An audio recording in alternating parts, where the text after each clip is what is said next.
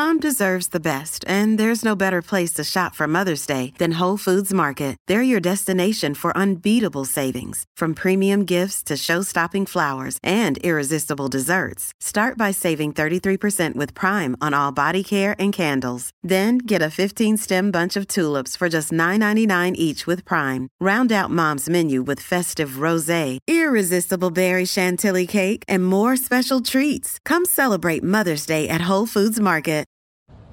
Yep. There's a lot of young men now, young women, that require that discipline. What kind of advice would you give them, practical advice? Yeah, I think that you have to live...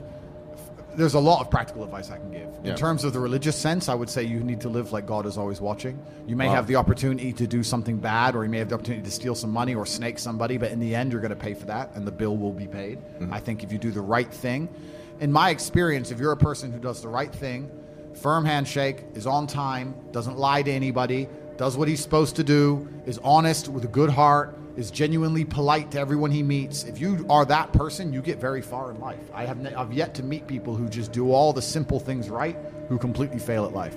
But I've met a lot of people who snake or steal some money and they get really rich, then they lose it all, or they get rich and end up a gambling addict or depressed, or etc. If you want a good society, so then you have to argue and sit and say, do these people want a happy, functioning society, or do they want something else?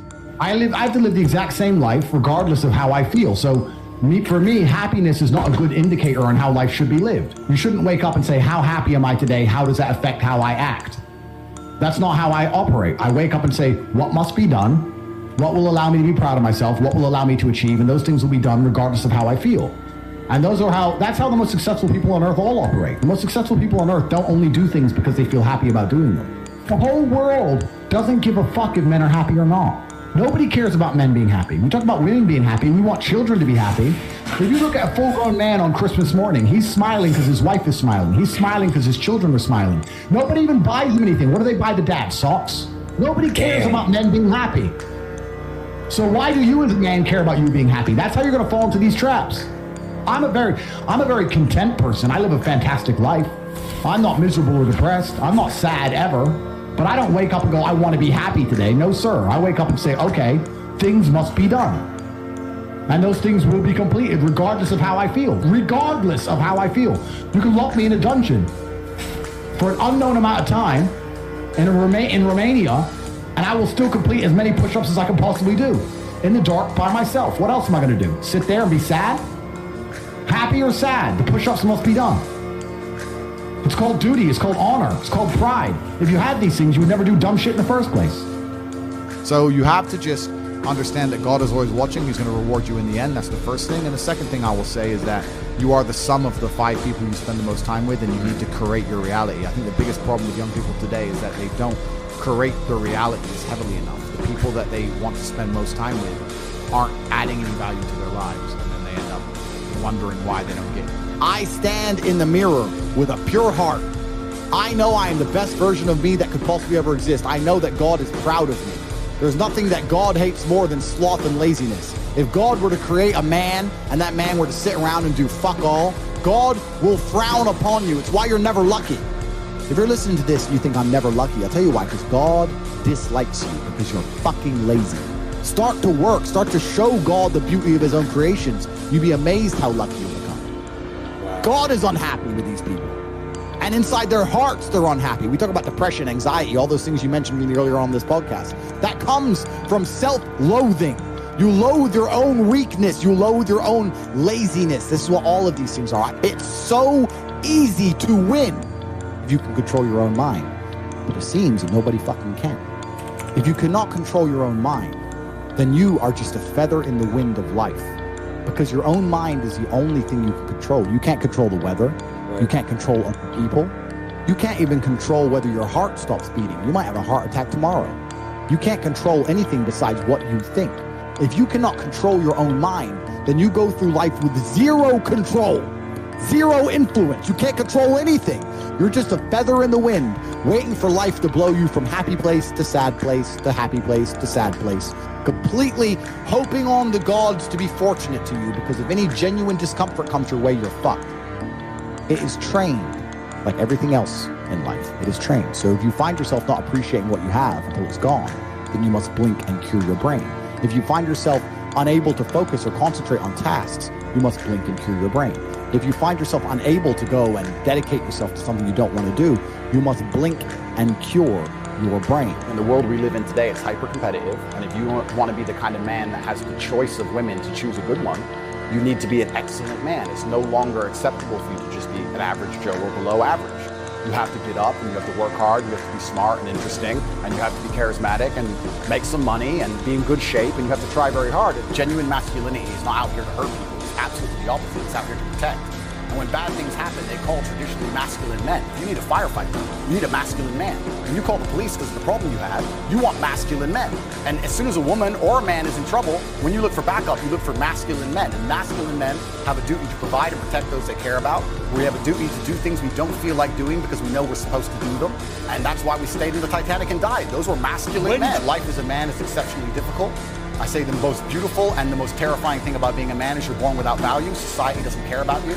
You're only going to be cared about based on how useful you are. You have the chance to build yourself up and become a superhero if you're prepared to do the hard work and be indefatigable enough to never quit.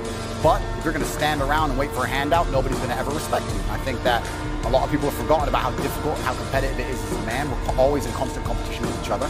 And it's your duty as a man to stand up and say, I want to be as important and strong and good-hearted and God-fearing as possible, and I need to work hard to achieve those things. Look at it. That's how life should be. You should have a duty to your ancestors. I was instilled with a duty for a very long time to honor my ancestors through achievement. And I was told from a very young age that the only thing your ancestors are interested in is achievement. Even to this day, when I do podcasts, people repeatedly talk about my father. If I wasn't successful, he wouldn't be spoken about anymore. He died 9 years ago. And he was a good chess player, but no one's really that interested in chess. The reason he lives on is because I'm so monumentally successful that people are interested in my origin story, and he is mentioned. The reason I will live forever is because my son will be so monumentally successful that they'll talk about how he could have been such a perfect specimen of man, how he was raised, and they will mention me.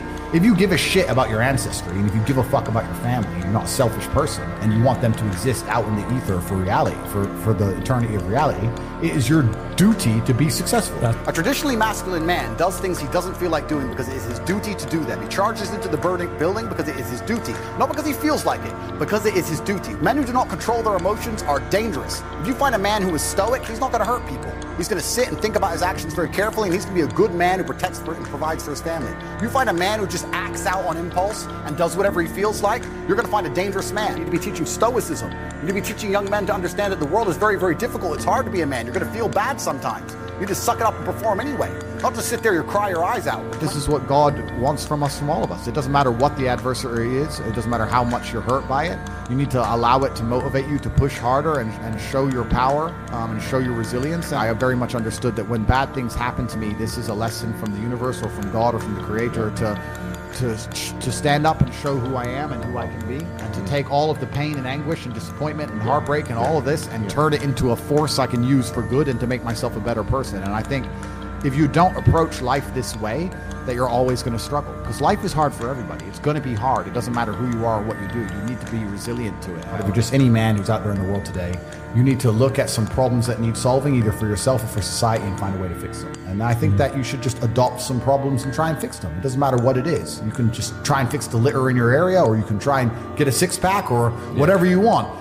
So if you love your family and you love your last name and you're proud of yourself, then you have a duty to be massively, monumentally successful, to show homage to your ancestors. I find it amazing there are people out here today who are going to sit and say, oh, I'm sad, I'm too depressed, I don't want to work hard.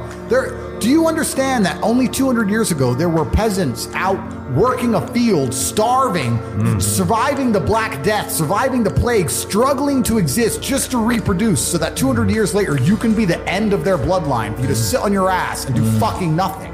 Like, you're a fuck up. You're fucking up your entire bloodline of your entire ancestry. You owe these people things. They went through hell for you to exist. You have a debt. You have a duty to pay. You have to be the best possible version of yourself. And the same to God. God loves people who try. God loves people who work hard. It's amazing if you try your very best all the time, what God will give you. He'll give it to you, anything you want, if you actually try. Not convincing yourself you try, actually try. They're different things. Disappearing from society. It used to be like, I am Andrew, son of Emery. It was all about who you're son of. Yes. Right? And it's all vanishing now. Yeah. But you have a legacy you can build. And And I love the fact that when I was growing up, when my dad walked into a chess tournament, people were scared because his name was said, and they were fearful of his last name. And now people are fearful of the last name again because of me, and they will be again because of my son. And this is the beauty of life as a man. And one of the most terrifying but also gratifying things of life as a man is that we're all born relatively valueless. I don't think women are born that way. A woman, if she's born, especially if she's attractive, has an innate value. People just want her no matter what. But as a man, if you're not an important man, nobody gives a fuck about you, and they're never going to care. So you have to build yourself from the ground up, and that's scary for a lot of people, but it's also a massive opportunity. You can decide if you want to be a famous musician or a nice sensitive poet or a painter or a kickboxing world champion or a businessman. You get to decide on all the different characters in the video game. You can choose, who do I want to be? And then if you actually try, you can become it. Isn't that amazing? You can wake up and go, you know what? I want to be this kind of guy. I knew who I wanted to be. I wanted to be the dude pulling up in the Lambo, 3 a.m, gets out. Everyone's like, who is this big, strong, rich dude? I wanted to be that man, so I became it. And if you don't want that, if you want to go be a musician and play guitar and get a bunch of chicks and chill in Bali and smoke weed, whatever, go. You can choose your character and build it. And there's also some universal constants. Like a lot of people don't have the ability to understand the compounding effect of doing the right thing time after time. Even if you start a new business and you don't know what to do. I guarantee if you're always on time, if you're a builder and you're always on time, take the basic shit, just be on time. Yeah. Over time, you may think, oh, I'm just on time, no one notices. Trust me, across 10 years, that's the difference between being a successful builder and not being a successful builder. Just stick to the absolute basics and do the right thing and know what you're supposed to do. And this is why I have so little sympathy for people who go, oh, I'm trying to make it and I can't, because I think they're lying to me and they're lying to themselves. I got a lot of emails, a lot of messages, a lot of people like, bro, I'm trying my best. And my answer is simply, no, you're not. I really don't think they're trying their best. Maybe I come across and I seem non-sympathetic, but I'm from a council estate in Luton. I'm now a billionaire. And it's because I actually tried my best. A lazy person thinks he's working too hard, and a successful person thinks he isn't working hard enough. And we're doing 20 times the work they are. And we're like, oh, I could have done more, could have done this. Oh, I missed that today, can't miss that again. Oh, I should have taken that call. I should have flown there. I should have. That's, we have guilt about it. They don't give a solitary fuck. And even if you pointed it out to them, they'd sit there and go, oh, yeah, and they'd make some excuse for it. It's the brutal arrogance of people. It's like, if you're not going to take any action at all after 2 hours of being educated, then you're going to just stay a loser. Yeah, 100%. That's the reality.